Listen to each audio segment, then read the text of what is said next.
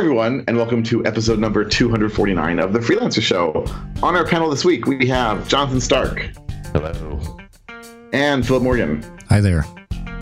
And I'm Reuven Lerner, and we are going to speak this week about choosing content marketing topics. So before we talk about that, maybe we should talk a little about what content marketing is, just to make sure everyone's up to speed on that. So what is content marketing, Philip? It's everything. I mean, really, I should never get that down. Yeah. You can think about it broadly, which I do. So there's stuff like, writing blog posts. I think for most people, that was kind of the OG form of content marketing. There's giving talks. I think of podcast guesting as content marketing. So, there's just not much that's not content marketing. I think this was probably back more in the 90s, maybe even the 80s. I don't know when this was.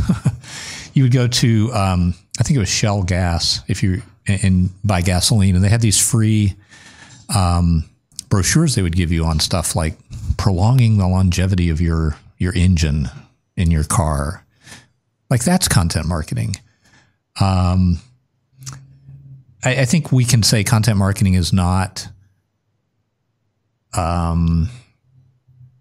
advertising, I guess, but yet there's a tremendous Venn diagram overlap between most content marketing and content and something that's meant to function as an advertisement. So I don't know. It's kind of hard to really crisply define it, but the general idea with content marketing is that you're creating something that you hope has value. This is from the perspective of the principles behind it. It works this way. You create free value. People seek that out on the merits of the content itself, and then you accidentally make a sale as a result of that content. That's kind of the idea behind content marketing.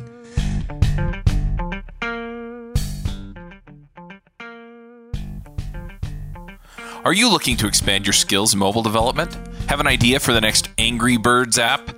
Then you need to check out iOS Remote Conf, produced by the same team that brings you your favorite DevChat.tv podcasts like Ruby Rogues and iPhreaks. Join us for 2 days of jam-packed fun and learning streamed to you live May 17th and 18th. Go check it out at iosremoteconf.com. And then you accidentally make a sale as a result of that content. That's kind of the idea behind content marketing. Yeah, I've always first of all, I always used to mix up sales and marketing all the time. And I now understand at least a bit better that sales are, I will sell you X and you will give me money for it, right? I will give you X in exchange for your money. And marketing is more like, I want to demonstrate that I'm really great at what I do so that when it comes time to do the sale, it'll be an easier one, an easier case. Because you'll be like, oh, of course I'm going to pay this guy because he is the best ever and I want to give him all my money. Or so I hope my clients will think about me. So I guess it's like, so all these blog posts I write and email courses I do and so on and so forth, I see as improving my authority so that the sale will be easier. So that's sort of been my take on content marketing, which means it could be basically anything. It could be like blog posts, email courses, speaking at well, I guess, would you consider speaking at conferences to be content marketing? I would. There's this sort of weird overlap. Like if you think about television advertising, most of us think of that as advertising. But then the Super Bowl happens and you have these companies who've expended a lot of money and creative energy to try to create almost, in some cases, little miniature movies, right? These Super Bowl commercials, the bar is really high for how entertaining they are or how memorable they are or how clever they are. That starts to look a lot like content marketing. It's just very, very costly to produce. That's why, not to try to deflect any questions about it, it's just kind of it's just kind of a weird, squishy thing to define. There's content market. The original appeal of content marketing was the investment to create it was somebody's time and energy. It wasn't something where you had to pay to get a placement, right? So you would publish it on your own site, Google would index it or other search engines would index it, people would find it. And that would connect you somehow with someone who could become a lead or was a potential client. That was, I suppose, the kind of original thing that made content marketing so attractive is if you were reasonably good at it and your time wasn't that valuable, you got an amazing return on investment for doing content marketing, right? Because you weren't having to pay any middleman to get the message out there. You were just having to create content that Google indexed and people found. And so a lot of people viewed it as free, even though there are those costs, because believe me, time is not free. And, getting up the energy to do a really great job of writing something is not free. It takes away from something else. But still, it kind of got this reputation as like a thing that scrappy upstarts and people without much of a marketing budget could use to gain attention for their services or products. So, conference talks for sure, in my mind, fit under the broad umbrella of content marketing, even though unless it just happens to be in your own town and you happen to not be doing something that day and you happen to be ready for it, it had a cost. All these things have a cost. They're just usually not in terms of dollars.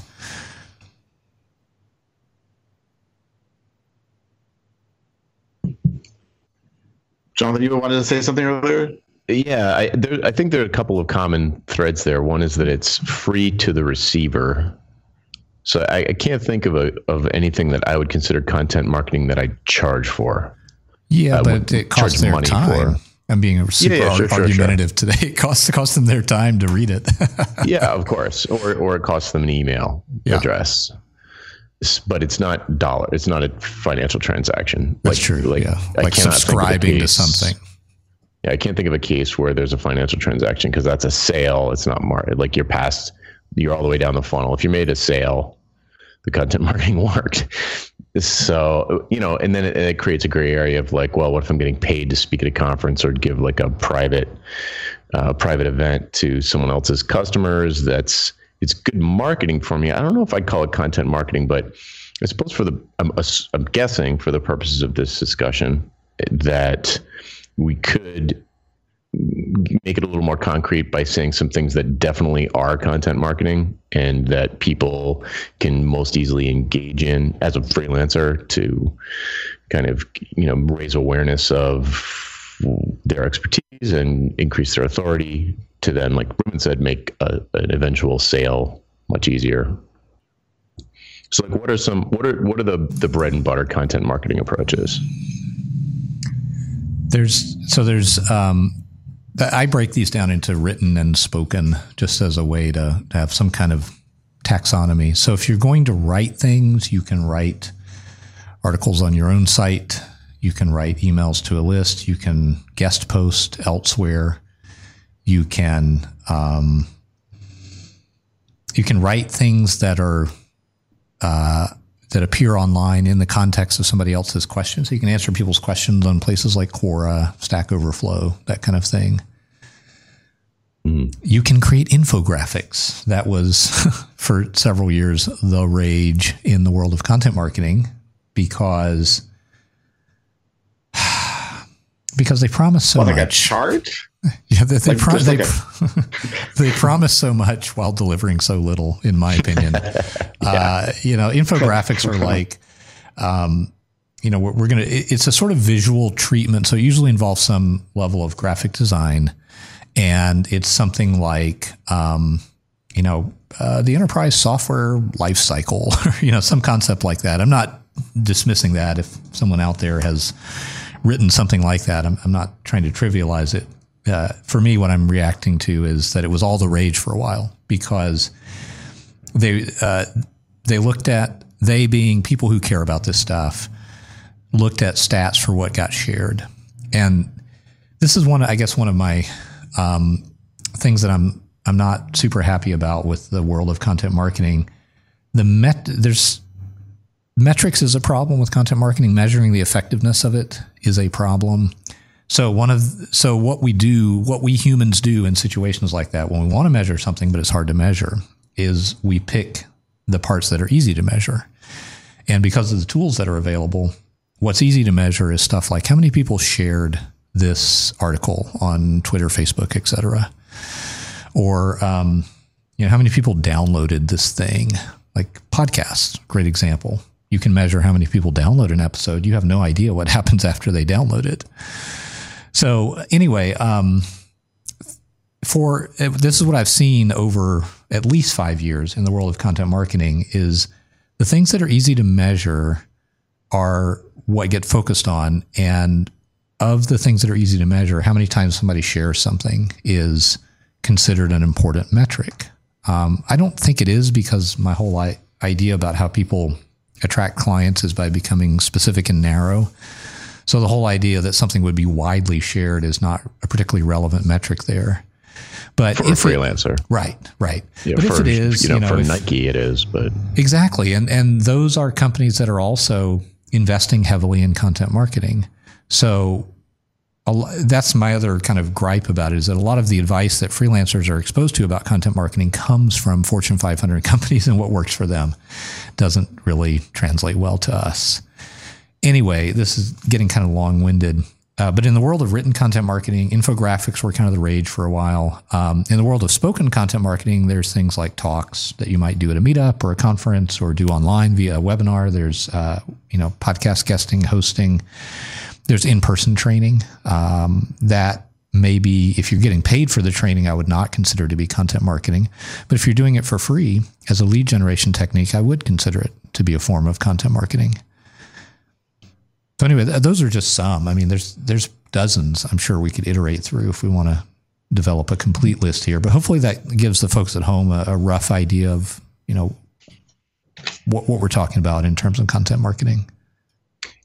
I mean, for me, it's definitely, you have a much broader, you have more experience with it, a lot more, and a more broad kind of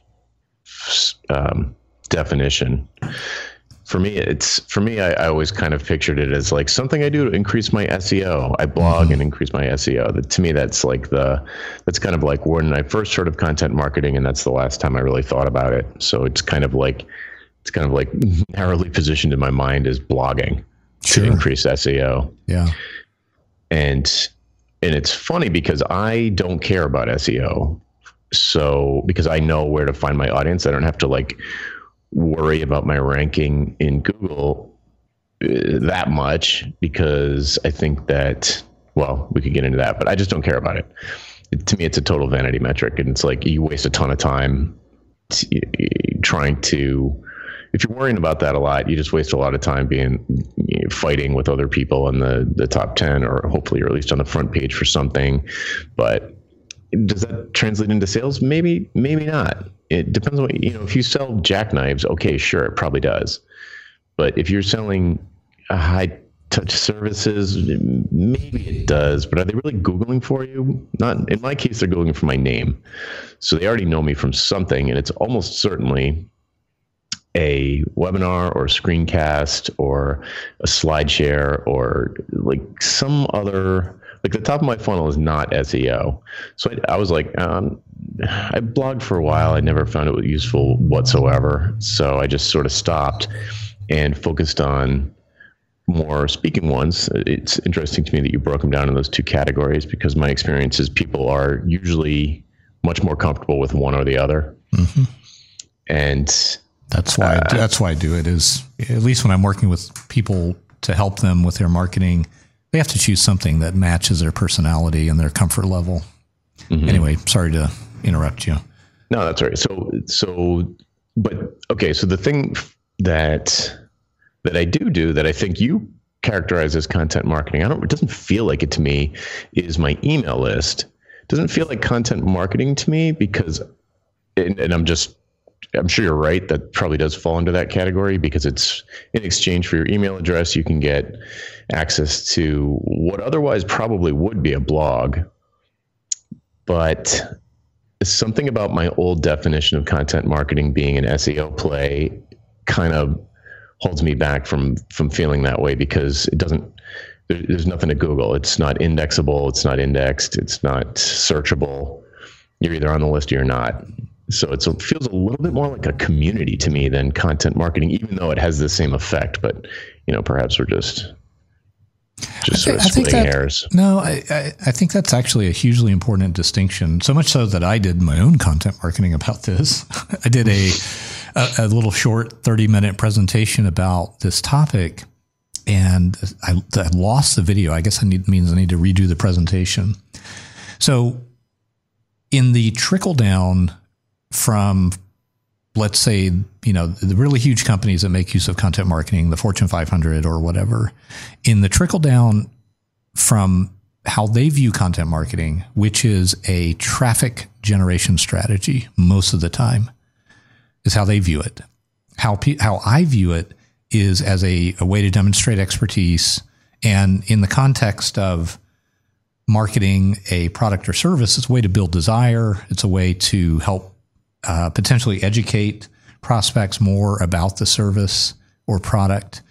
And often it's just seamlessly combined with some kind of direct response advertising where you're asking for the sale or asking for some next step. In that trickle down from our use case for content marketing, if I try to use content marketing to generate traffic, I'm going to pursue a distinctly different approach to it than you have on your email list, Jonathan. And so I think it is a big distinction. Like if you think of content marketing as I'm going to get a massive influx of free traffic to my website that I did not earn myself, the content did it for me by being content that people are searching for and sharing, then I think you're going to have a very frustrating experience with content marketing, because you're always going to be chasing that big hit. And if you don't get it, you're going to be like, well, crap, I've been blogging regularly for 6 months now and it hasn't really moved the needle. And I think that's maybe a place we can take this discussion, is how might you do that otherwise so you get better results. Mm-hmm. So it's interesting you say that, because we had someone on the show a few years ago, I wish I could remember who it was, who said basically, if you blog every day for a year, then you're going to have so many people following you and so much authority that it'll be amazing, and people will be just sort of falling over themselves to hire you. So I think that summer I spent 2 months, maybe 3 months, blogging almost every day, and it was good stuff. I still refer back to them, and it didn't get that much traction. It's sort of, and so I realized that first of all, you need a big audience already to get the amplification, right? If you blog every day to 100 people following you, then that'll go nowhere.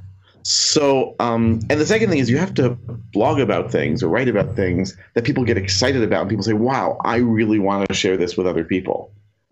So I've tried to be a little more, I would say more certainly strategic about the topics that I cover. Mm-hmm. And so that it'll be things that, first of all, often it'll be topics that people ask me in my courses. And if they're asking me there, then I'm pretty sure that someone outside is going to be interested in it. But the second and sort of more important thing is I've managed to hook into a few amplification systems to get way beyond my audience. So, for example, it's at least in the programming world, I'm not sure if this is true elsewhere, although I'll get to that in a moment, there are all these Planet websites. And so you have Planet Python and Planet Postgres and Planet JavaScript. And so I managed to get my blog listed in the Planet Python thing. So every time I blog about Python, it's seen by 8,000, 10,000 people who don't subscribe to my blog, but they are interested in Python. And so they see my thing. And so they'll come and they'll see it and they'll share it and they'll sign up if I have something to sign up for. So that's been extremely useful. The other sort of related thing is I also try to then submit it to newsletters. So there are, for example, a few Python newsletters. And whenever I have a blog post that I think could be really popular and interesting, I email them and I say, hey, this should be in your newsletter. And let's say there are 3 Python newsletters. Usually 1 or 2 of them will include it.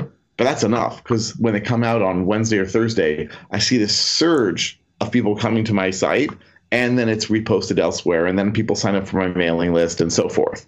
So by being strategic in that sense of, right, I want to get people to hire me to do Python training, and I have Python products, so I write about Python, and I go to the places where Python people hang out, and it's this nice synergy that then gets me more subscribers, which I must admit I haven't measured how much that leads to in terms of revenue, but that's because I'm sort of leading up to that down the line. That's fantastic. The thing that I notice about that is you've taken control of, to to a greater extent than you would think you have to, you've taken control of earning your own traffic for that content.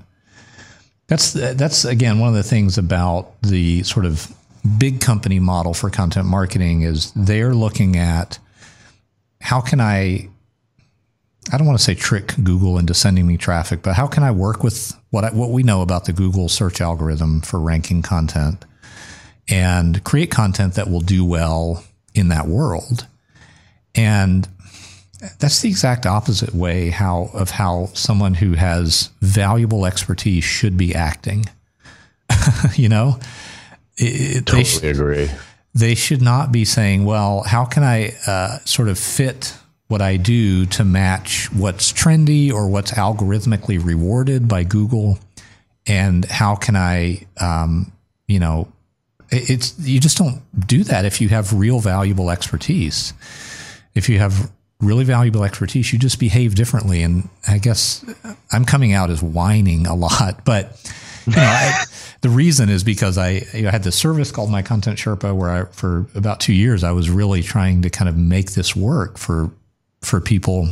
And what I realized was I was trying to play the wrong game, I think, for my clients. And the game is sort of chasing search engine rank. When that works in your favor, and I do have something to share based on a recent DevShop marketing briefing I did. When that works in your favor, it's amazing.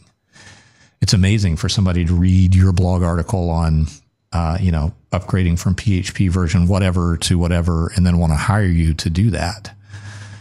That's the dream. I'm just what I'm saying, Reuven, for what you brought up earlier about the guest on this show who said blog every day for a year, is do that and get a time machine that can take you about 7 years back, and you'll have something that for sure works, because the internet was a lot less filtered, a lot less content was run through Facebook essentially back then. And it was just a sort of quieter, kinder, gentler place back then. Yeah, it does seem sort of, when you think about that, when you think about Facebook and the kind of walled garden, even Twitter now, I think they're messing with the stream. So you're really not sure what you're going to see, and Medium just changed this as well. They're these sort of walled gardens, if you will, that have their own audience, really control it. And I don't know, it's like you said, it's playing the wrong game if you're actually good at something. Like if you are actually an expert and I'm about to go into a positioning thing where it's like, if you're actually good at something and you know who it helps, it's with the internet, it's really easy to find where those people are, like where they're hanging out, whether it's, whether you find out by going on LinkedIn and just connecting with people that maybe have the job title that is the sort of person who'd be most interested in your services, or it's, like you said, hanging out in Core and answering questions, or Stack Overflow, or wherever, Reddit. And if you are actually good at something, it's so much easier and more rewarding to just go flit around the internet and help people. And they're just like, I don't know, you don't need to, you can kind of disintermediate Google unbelievably. You can just go around and help people, and all of a sudden they're like, this guy's really helpful. It's like, and he's really good at this thing. It's like doing this show. We're not getting paid. What? What? You're Wait, not what? Oh, Reuven, don't tell Jonathan. We'll have to send the check 3 ways. busted. Yeah. Reuven, one of the things also you mentioned is stuff gets shared, and then like that's an amplification factor. And you're absolutely right. I think about this hilarious video that kind of went viral. It was like Uber Conference or some similar company did something where they had everybody who would have been on a conference call in the same room, except they didn't I mean, they were like recreating a conference call situation, but all the people were in the same room. So some people couldn't hear each other and just all the shenanigans that happen on a conference call were made funny because everybody was there in person. And that's great. You know, it got shared a lot. It was great. But people share things for different reasons than they hire experts. So they share things, and some of this comes from me being very focused on content marketing for a number of years as like the holy grail of forms of marketing before I had a more broad, inclusive view, but also a more nuanced view of how people like us need to market themselves. Anyway, what I'm saying is from some of the studies I've read about what gets shared, I think I can reduce it down to one sentence. People share stuff that makes them look good or smart or that increases their social worth among their network. And I think that that's a little bit at odds with the idea of creating content that demonstrates your expertise or helps somebody who has a very narrow, specific problem that you're well positioned to solve. Well, I mean, we're just talking about if they share it, because like if they share it, it shows that, oh, I didn't know this before. Well, maybe, or maybe they're just like, they can't imagine anybody else finding that useful, right? They just don't know anybody else who has that problem with whatever, you know. So it's just the kind of content that I think works well for aligning with what you're saying about yourself as an expert is not the kind of content that's going to just get shared like wildfire and go viral. This episode is sponsored by Hired.com. Are you searching for a new job? That can be stressful, scary, and time-consuming. Pushy recruiters try to sell you on roles you don't actually want, and the job boards make you feel like you're throwing your resume into a black hole, never to be seen again. And sometimes you go all the way through the interview process just to find out at the very end that the salary, offer, or company culture doesn't match what you're looking for. Hired is the world's most intelligent talent matching platform for full-time and contract opportunities in engineering, development, design, product management, data science, sales, and marketing. We make your job search faster, focused, and stress-free. Instead of endlessly applying to companies and hoping for the best, Hired puts you in control of when and how you connect with compelling new opportunities. After completing one simple application, top employers apply to hire you, and on Hired you receive personal interview requests and upfront salary information so you can make informed decisions about what opportunities to pursue over a condensed timeline. Hired offers access to more than 4,000 innovative employers, including big brand names like Facebook and smaller emerging startups. The size and type of company you want to connect with is totally up to you. And we help you find new opportunities in 17 major cities in North America, Europe, Asia, and Australia. Open to relocation? Let them know. Your privacy and autonomy in your job search is of utmost importance. So if you check them out at the show's link, that's hired.com/freelancer show, you can get double their normal hiring bonus. That's $600 instead of $300. So go check them out at hired.com/freelancer show.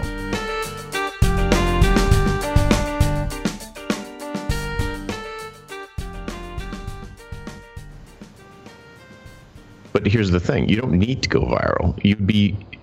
I was talking to a fellow conference speaker a couple of years ago who had something like 200,000 people on his mailing list.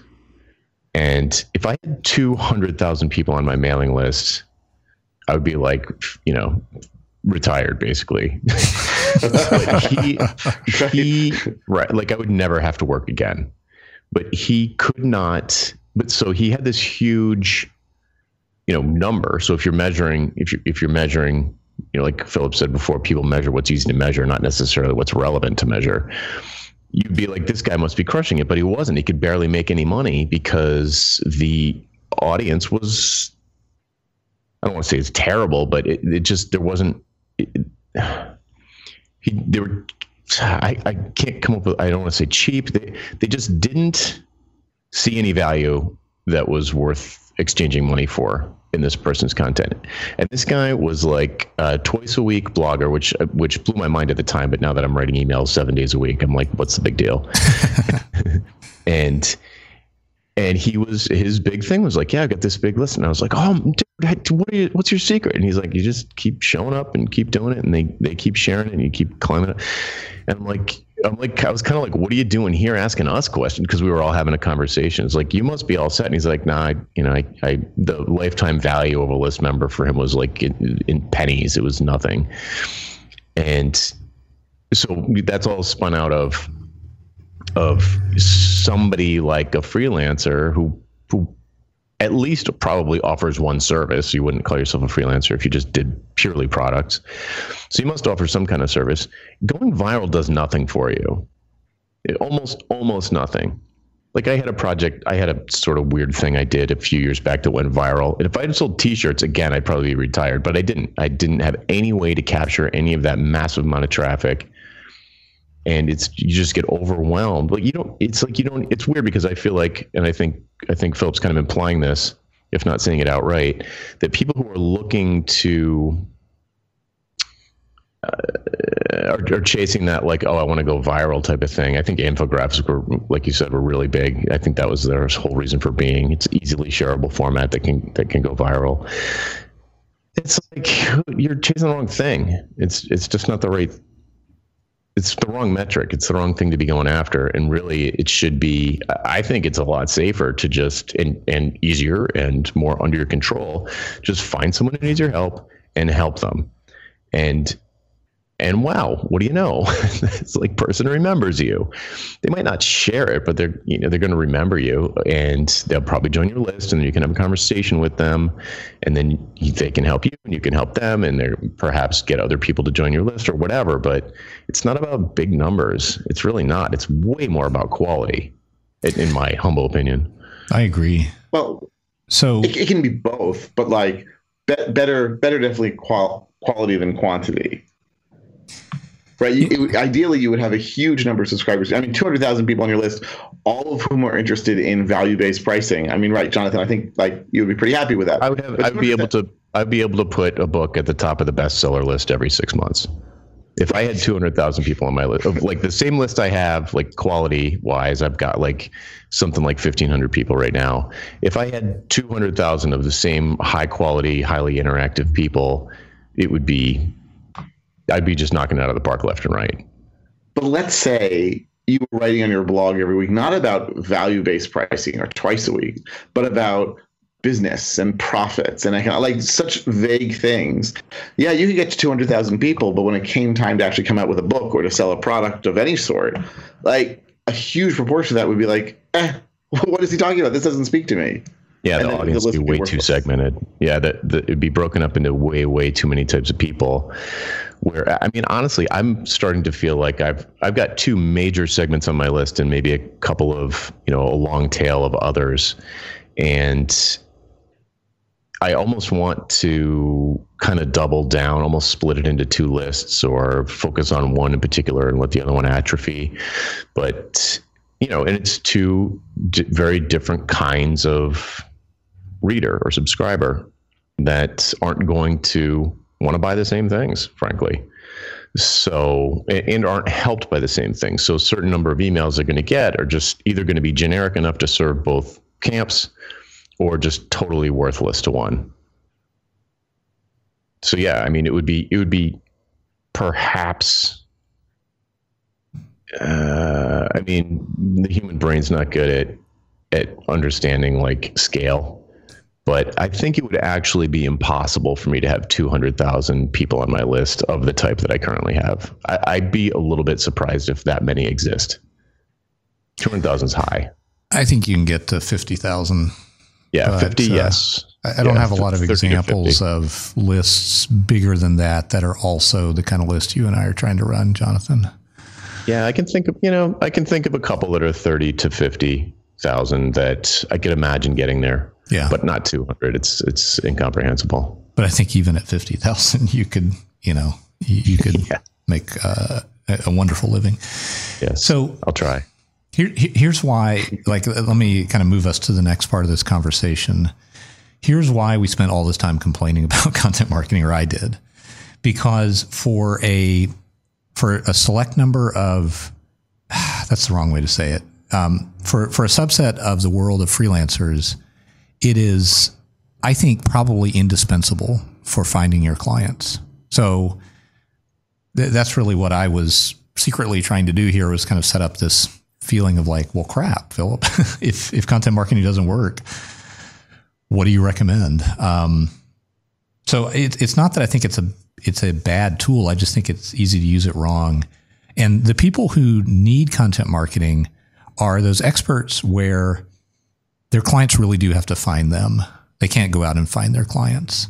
So in the world of medicine, when you're afflicted with some rare disease, you have to go in search of the specialist who can help. Or, I mean, maybe you get referred to that specialist, but still they don't just call you the day after your diagnosis, right?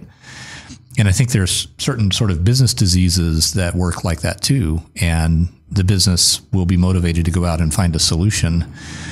I spoke to a guy like that. His name's Frank Rietta, and he was a guest expert on my most recent DevShop marketing briefing. Frank's the business disease that he focuses on, to use this analogy, stretch it a little bit further, is Rails security. So I think he's not the only person who has that focus, but he's built up through content marketing enough credibility, enough of a sort of online footprint that he, functionally is one of the go-to people for Rails security. And so for him, I was very interested in speaking with him and having him speak to my audience. These DevShop marketing briefings are like little webinars that I do once a month. They're little in that the only people who get invited are people on my list, but they're not little in terms of their awesomeness. Anyway, Frank kind of shared his experience using content marketing, and I think I can pull a few points out of that to kind of feed into the rest of the discussion for this. One of the perennial questions that comes up when you are the right kind of person to use content marketing is, okay, what do I write about?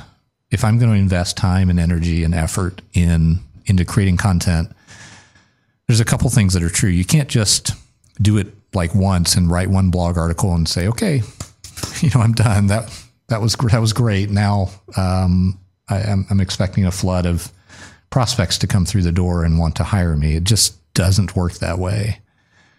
There's a sort of, and I think Frank would agree to this. There's a sort of, you want to try a number of different things. You kind of want to hedge your bets by writing about a mix of business topics. What's the cost of a Rails security breach? How do you know if your team is doing enough to secure Rails? Like thinking about things from the perspective of someone who is a manager or is responsible for a profit and loss sheet or has some kind of responsibility to the business itself rather than just to the job description that they have. So you want to have some content for them and some content that just is sort of, I think of it like a lint roller. It just picks up the lint of search traffic. So people are searching for, how do you secure Rails, or how do you secure this component of Rails, or a lot of how-to focus content. And you don't want to do just one or the other. The mistake I see beginning freelancers make when they tackle content marketing for the first time is they're writing stuff that could not possibly interest a real buyer who's trying to hire services, and they're unlikely to interest somebody kind of in the middle of the hierarchy in terms of the technical infrastructure of the organization. They're not going to interest a tech lead, because beginning freelancers are, at least in the software development world, writing kind of forgettable content sometimes, like how to set up your development environment, or just excessively tactical stuff. So one of my takeaways from hearing Frank talk about his success story is it's okay to have that mix of content, because you're sort of hedging your bets and sort of covering a number of bases. Reuven, it sounds like that's what you do to a certain extent. Yeah, absolutely. I'm definitely sort of putting on content which is trying to answer questions that I figure are going to be popular, Sometimes I'll actually skim through Stack Overflow on topics that I want to learn about or maybe come up in my classes so that I can find something that is really painful for a lot of people, right? If I see a few questions that are similar, they get a lot of reads or get a lot of upvotes or comments. I'm like, this affects a lot of people. And I actually have 1 or 2 posts on my blog that are referenced from Stack Overflow as, you should read this as something to keep in mind. And that drives a ton of traffic to my blog. But I will also mention that despite my blogging for a while, and despite my having my newsletter for a while, especially like I've been doing weekly content now, I think for like 25, 30 weeks, something like that. And I put at the bottom of almost every message, hey, you want me to come to your company and do some training? I'd be happy to, just email me. No one has done so, which means that maybe I'm improving my authority. Like I definitely think that this has led to some companies calling me up in Israel and asking me to do training, even though my real goal is companies in Europe and in the US because they pay much more. And if you're from such a company, you did not hear that. So, but the thing is, I think that the actual audience I'm building online is not the corporate training audience. It's a totally different one of the individuals who will hopefully be interested in the products that I'm selling. So it's not helping in the same way as your real security guy got, where by putting up quality content that addressed people's problems, he got his clients to contact him. Or he flagged himself as a good expert on that. I'm getting that, but for whatever reason, the companies aren't flocking my way.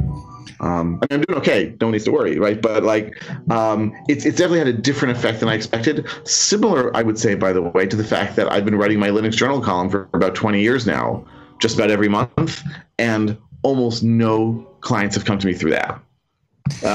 Individuals on occasion will write to me, but it's a different sort of audience. So if you're interested in getting those corporate clients, you really need to think about what's interesting to them and what are they going to be reading and what are they going to respond to. Or if they even read stuff like that at all. Yeah, exactly. Well, the CEO won't, right? And you guys often talk about how if you want to make the most money, you should not be talking to the individual developers. You should be talking higher up the value chain where they control budgets and they can see the big picture. And so it's funny, actually, I've been playing with some Facebook advertising for my regular expressions crash course that then leads people into my list. And at first I was advertising on Facebook to CTOs and architects and CEO founders. And that actually worked for a short period of time. But there's this fuse on Facebook ads that I've been discovering that after a little while, they just sort of fizzle out. But I was sort of hoping, if those people are contacting me, they'll show my stuff to their teams, and then maybe they'll invite me. But that hasn't happened yet either. I mean, I've seen evidence of it working both ways, which is why, I guess, to give away the punchline here, when you talk to smart people about content marketing, smart people who don't have something to sell you about content marketing, they will essentially say it depends. Jonathan, I remember you telling me you would get hired to do training when you were doing more sort of on-site mobile training, and it would go like this. It would be like the developers would recommend you to the person who made the decision because they're the ones who had your book on their desk, right? Mm-hmm. Yeah, so it's very technical, right? Yeah, it would kind of go up the organizational hierarchy. I think there's other times where you don't have a chance unless you are speaking to a VP or above. So I've seen it go both ways with content marketing. Right. Like if I was going to do content marketing for my mobile business now with mobile strategy, the home run would be if I could get an article published in Harvard Business Review, not blogging. Oh, that's a really good distinction. Because the people you want to address, those CEOs and VPs, they're reading Harvard Business Review. Yeah, exactly. Yeah, and it looks real different if your business is, I need 4 leads, I need 2 of those to close, and then I've got enough for the next 2 years. That's one wonderful kind of business. There's a whole nother wonderful kind of business that looks a lot more like WP Curve, where they're like, we need X thousand of clients who to pay us $40 a month or whatever their price point is. Both can use content marketing, but And you know, that Harvard Business Review article, I would call it content marketing too. Maybe my terminology is too broad to be useful, but no, I would definitely call that content marketing. Definitely. And that would be worth sinking, not 6 months of full-time effort, but let's say, I don't know, 3-4 hours a week for 6 months. That'd totally be worth it for you, for your business. If I could pay someone $10,000 to put my article in HBR, I would do it. Yeah, to guarantee that I would make that back, no problem. Yep. But you can't. That's kind of why it's good. So right. Maybe you can. Maybe there's a Harvard Business Review placement person in the audience that can call me up and we'll work something out. No, but that's the thing. It's kind of like being a TED speaker. You don't just show up and say, "Hey, let me in." And that would be another home run for me. I'm not doing any more conferences unless TED calls, which they won't, because unless I do something world changing already. So it's a little bit of a chicken or egg problem. But if you hustle, like you said, if I spent a couple hours a week researching, who's gotten in there before, maybe reaching out to those people and saying, "Hey, do you think I'd be a good fit? Could you introduce me?" Doing the whole outreach thing. It's probably, maybe I'm just being optimistic, but I bet you I could do that. I believe I have something to say to that audience, and that would be valuable. And I believe I could convince someone who's in charge of the editorial process to agree with me.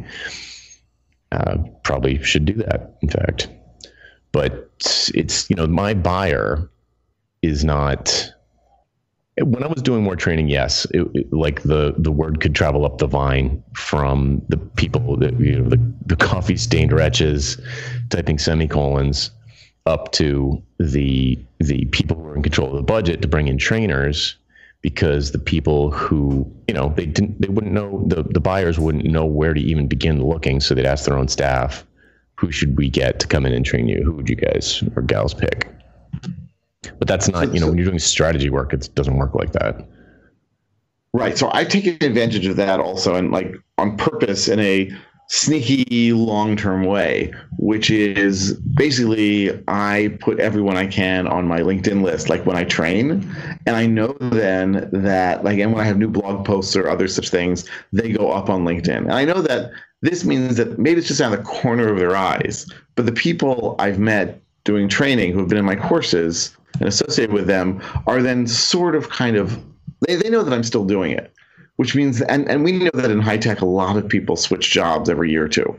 And so my feeling is, okay, when someone switches to a new job, they'll remember me more easily because they see that I'm still doing stuff. I'll be fresher in their mind. You should actually, I would even put a little note in my calendar to check periodically or set up an alert when you have a past buyer, you see them move to a new company, to email them and say, "Hey, I see you moved to this new company, and I know you really enjoyed the Python training we did at your old company." Wow, that is so fantastic. That's easy and smart. I love that. That's what they call it. I know that it works, right? Because just last week, 2 weeks ago, I got a call from a big company. And the guy said, "Oh yeah, you did training at my previous company, and I switched jobs, and my boss asked who does training, and so I figured we'd call you." So there's staying in people's minds as I'm the Python training guy for a lot of people. And it doesn't matter if I do other things, right? I think that's one of the things that Philip is often saying, that the niche marketing or positioning yourself, it doesn't mean you're not doing other stuff. You just want to stand out in people's minds as the person who fixes this problem, so that when they have that problem, they immediately call you. And so for some population, that's me, and that's working out fantastically. Oh, Jonathan, I guess you just earned your 33% of the show revenue. Yes. That and $5. Buy me coffee. So here's what I'm noticing thus far. Anyone who's had success with content marketing, I think has either been lucky. And I've talked to people like that. I talked to a software development shop up in the Northeast somewhere who they published some article some years ago on upgrading from PHP version whatever to the next version, and they get business from that article regularly, more than once. I if they're listening, I hope you guys are still getting business from that article. And I don't mean the next thing that I'm going to say as a, as an insult or anything. It's just, that's luck. That's not a success that came out of, well, we planned it this way and it worked exactly how we wanted it to. That's essentially luck. And people who have that kind of luck with content marketing tend to produce more content marketing about how awesome the content marketing that they got lucky on was. I think for it to be a repeatable process, you have to understand the buying process by which your services are bought. And, Jonathan gave an example of that with the training that he used to sell. And Reuven, same thing. It's like you can see the entire chain of events. It doesn't necessarily work every time. It doesn't work the same way every time, but most of the time you can see that, right? Am I right about that? The chain of events from you publish this content to somebody becomes a client. Yeah. Okay. With me, it's a longer thing because it's like, again, I've got these two audiences, but as a general, I totally believe it. I buy it. I have two, like for high-end clients, I basically had two content marketing. You didn't want to call it a funnel. It was just like it was like a one-tier funnel where I would I'd be at a conference, I would walk off the stage and someone would tackle me and say, we have to hire you right now.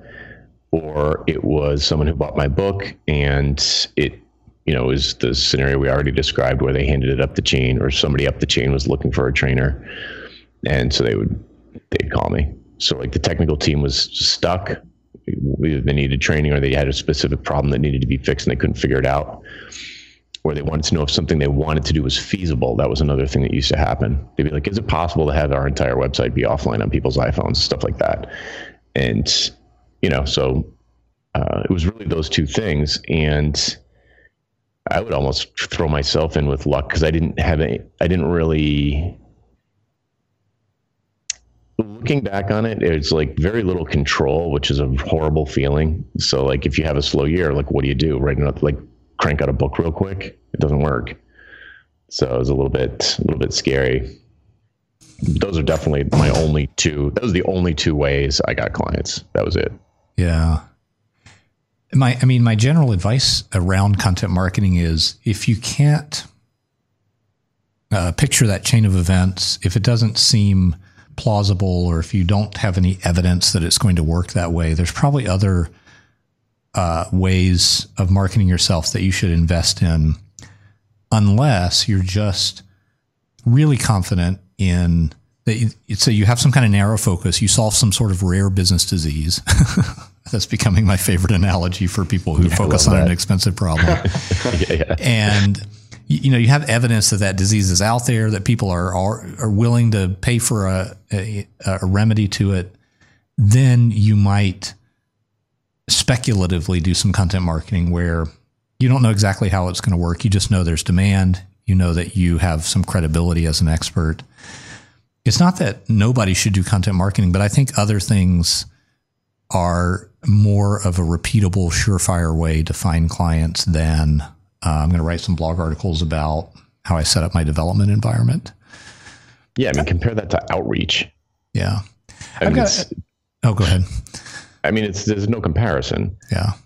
It's like people tend to be, well, not everybody. Some people tend to feel uncomfortable with outreach, but if you the same thing that I think is going to make your content marketing any good, which would be focus, is going to make your outreach amazing.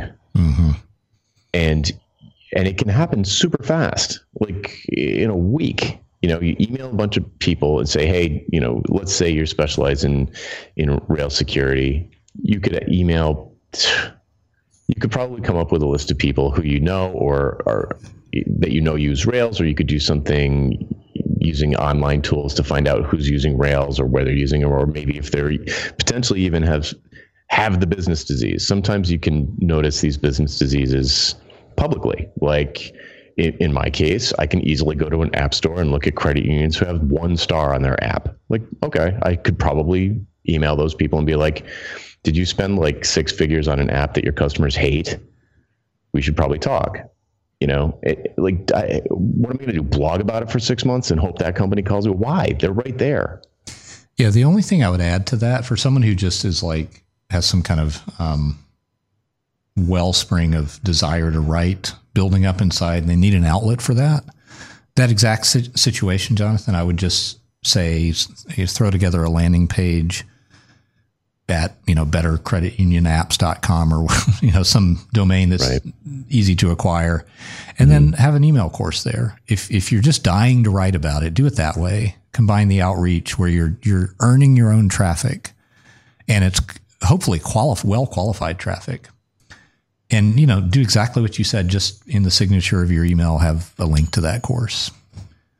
Yeah, totally agree. And use that to satiate your desire for content marketing until you get a little further down the road. And then there's other reasons you might use it. You might use it because now you're getting leads. They just take 2 years to turn into a project. And in the meantime, it would be valuable to build a trust with those leads for you to use some content. Then you can start.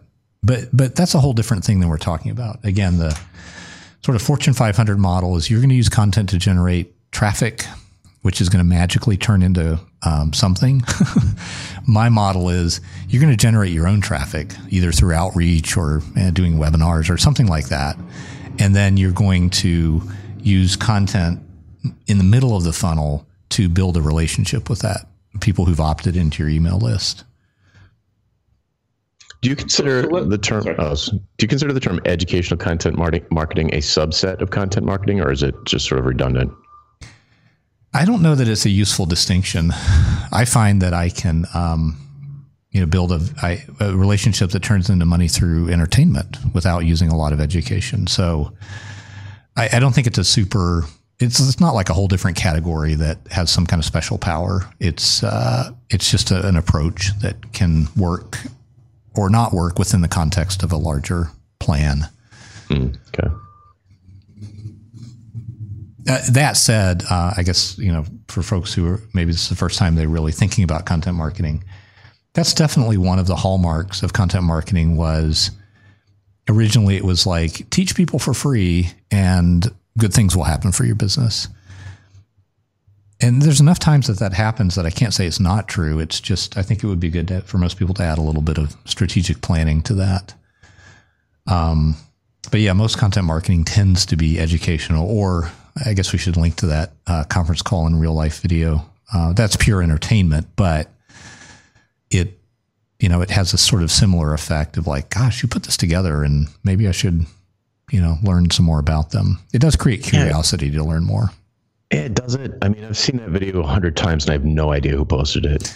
Maybe that's just me speaking as a practitioner of marketing. It made me curious, but you're right. I might not be representative there. Yeah.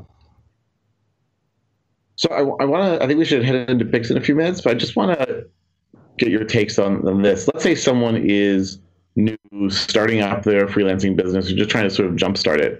What sort of content marketing should they do, and how should they decide which topics they should, they should go with? Well, again, I think they should. I think they should have a default position of content marketing is not going to work for me unless A, I get lucky, or B, I have a plan for generating my own traffic or demand to see that content marketing, which changes everything about how you do it. So again, if you're one of those, I'm going to say 10 or 20% of freelancers who focus on a specific business disease, then I think you can kind of just plow into content marketing and think about here's how I would think about topic selection. Let's say you wanted to write the missing manual for curing the business disease that you're focused on.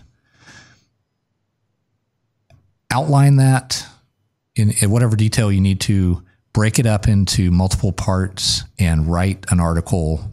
Really, it's like writing a book that you're going to publish online for free as a series of blog articles.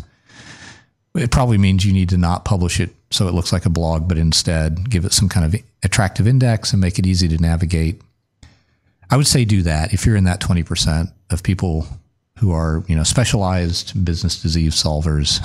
If you're someone who just needs more leads and you don't have that level of specialization, I would look at other ways to get those leads before you consider content marketing. I think that's about as simple as I can make it personally. What do you guys think? Totally agree that it's a waste to put all that effort into content marketing if you have not picked a niche. Because if you, the thing, I used to blog like whatever interested me that week, I would blog about. And if you go back and look at it, it's just a flea market of, it's almost like psychopathically unrelated seeming ideas. So of course it never, I wasn't really doing it thinking it was mostly for me blogging so that later I could Google for an answer that I already found that I forgot I found. But that's the thing that I see people do a lot of times is they're just like blog about whatever interests them that day. And it's a complete waste. And the thing, maybe not complete, but it's pretty close. The thing that is surprising and that you don't know before niching down on a particular area of expertise is how quickly you can amass a really high quality body of work that makes sense. Like no matter what piece somebody finds initially, or maybe you share it with them directly or whatever, they find it in a search, all of a sudden they're in this web of relevant content because the thing that you are an expert on and the thing that you are blogging about or sharing is of interest to them. Therefore, all of your stuff's going to be of interest to them. And to just sort of pile on, like until you've got that sort of, not to sound too cheesy, but like your mission in life or like what you're going to be when you grow up or like the thing that you're super focused on, you just love it. The kind of thing that somebody can say, oh, what are you? And you'd be like, oh, I do this. If you answer differently, every time somebody asks you what you do, if you answer differently, depending on who you're talking to, you're not probably ready to do content marketing and should probably just do outreach or other clever things to get traffic. Or get leads, I should say. Anyway, totally agreeing. Have you ever felt like you're falling behind? Or that the programming world is moving so fast that it's impossible to keep up? Then there's the issue of where to go to make sure you're up to date. The answer is to join a community dedicated to discussing the latest in Ruby. I mean, wouldn't it be nice if you got Ruby Rogues all day? Well, you can, kind of. We moved our Ruby Rogues Parlay forum to Slack. That means you can connect with our listeners and guests on a platform you're most likely already using. Plus, we've set up a Keeping Current channel that pulls stories from across the web to help you know what people are talking about. And coming soon, we'll be holding monthly webinars and roundtable video chats to connect with experts in the community and with each other. So come join us at rubyrogues.com/parlay. That's rubyrogues.com/PARLEY.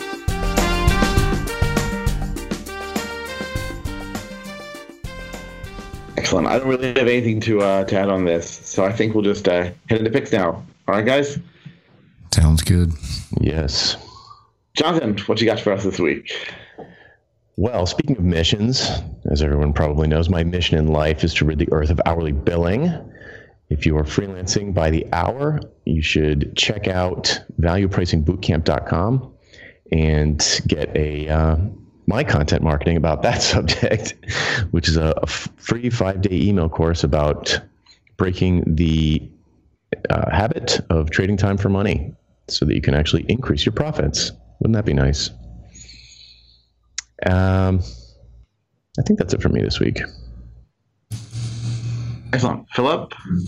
I'm going to point out a couple resources I've published on this. One, I've promoted all these before in various forms here, but just reminders for folks. If you go to trustvelocity.com, you'll see a big list of 46 activities that you can do to generate leads that have a varying ability to build trust in the process of generating the lead. And there's quite a few content marketing related activities on there. So that may be useful for people to look at as if we haven't dissuaded you from content marketing, it might be a sort of useful resource to help you think through how you would approach that. Two other things are related to this monthly webinar series that I host called DevShop Marketing Briefings. Sometimes I'll give a presentation on some topic. Sounds like I need to go back and re-record my presentation on content marketing. And what's interesting about these is I try to keep the presentation short and allow plenty of time for Q&A. So for folks that attend, I think it's a little bit like getting group consulting from an expert. So I'll post a link to those in the show notes. Uncharacteristically for myself, I don't have a fancy vanity domain name I can give you that'll resolve to the link. And I'll post a link to just the index of all of them. One of the things I've done is set up a podcast feed so you can just hook into the podcast feed and get audio of those whenever they get published. And then I'll link to one specifically, the one I mentioned with Frank Rietta, who talked about his success story with content marketing, which I think is largely replicable if your business looks like his, where you have this very focused expertise, where you solve a particular business disease. So those are my picks for this week. Great. And by the way, I love that solving particular business disease phrase. So I may still, you could say it's viral. I just made that up. Okay. Yeah, curing a business disease, I guess, would be the way to say curing that. Business disease. Yep.